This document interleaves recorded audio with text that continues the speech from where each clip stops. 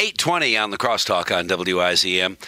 The government still working out details of what will be a stimulus. They're trying to be sure that they have the money to bail out those industries that have been severely impacted, airlines and cruise and restaurants and bar, all the places that have been closed because gathering large numbers of people in one room is a great way to get sick and to grow the virus, the sickness, which is killing older people around the world.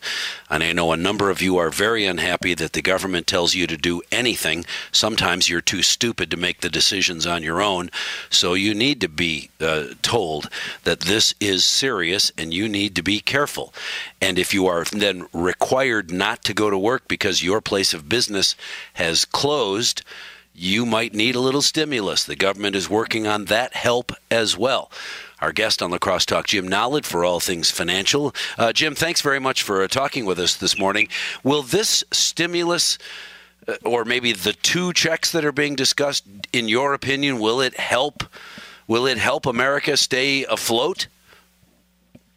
That's so hard to say, Mike. Yeah. You know, we all wish we knew more about what the politicians are cooking up, but it doesn't seem to me on the surface that it's going to have the impact that it may suggest it would have.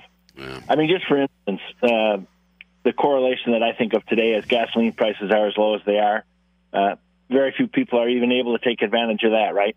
Well, they've got no place to go because every place is closed.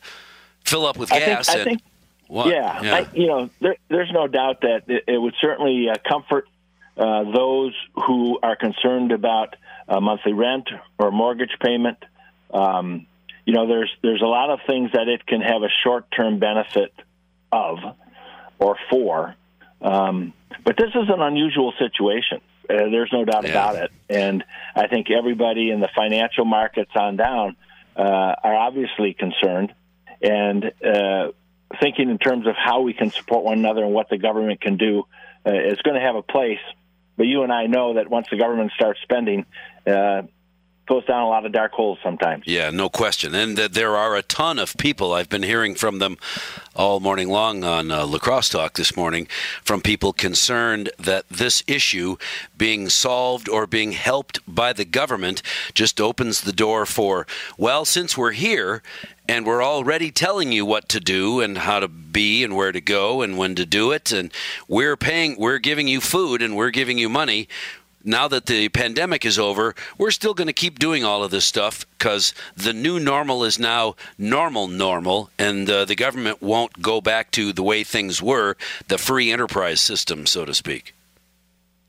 Well, and it's interesting, too. I think, Mike, while we're listening to all of that, we're seeing stories coming out of communities, ours included, where neighbors and people are coming together to be there for each other one way or another. Yeah. I was listening yesterday, and I don't know if this is appropriate or not, but when I heard Fanati say they'll deliver their goods to anybody free, those kind of actions that people that are in a position to help and are willing to help are what's going to get us through this, perhaps even as much as a government handout might be. Sure, Ben. Or more. Yeah, absolutely. You hear about the distillery that is now not making booze, instead making and giving away for free hand sanitizer, or the restaurateur who for years has been a successful business in the community.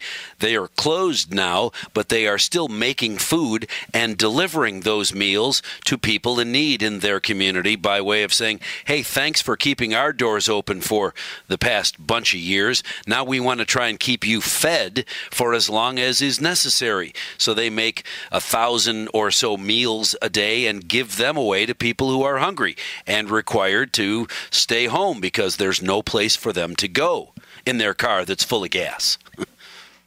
Well, that's interesting. I have another story that I'm aware of is a young mother yesterday with her kids made 5 or 6 loaves of bread and got in their car and delivered them out to senior citizens that they knew. It's those kind of small stories that make a big impact across communities. Right. Well, and is there a line? You know, if the government because the government doesn't produce anything, they can't give a handout without taking from somebody else. Is there a sad side to these stories? Well, I think the big or the macro picture is that the debt in this country is extremely high, dangerous levels. It's only going to get worse. And if the economy can't rebound within the next, or begin to rebound in the next 60 or 90 days, this will be a long, long haul for all of us. Well, and we've heard from medical experts that COVID-19 is going to be around for a while, and that even a proven successful vaccine is still 18 months away from being available, and then they've got to figure out how to deliver that vaccine to 300 million people.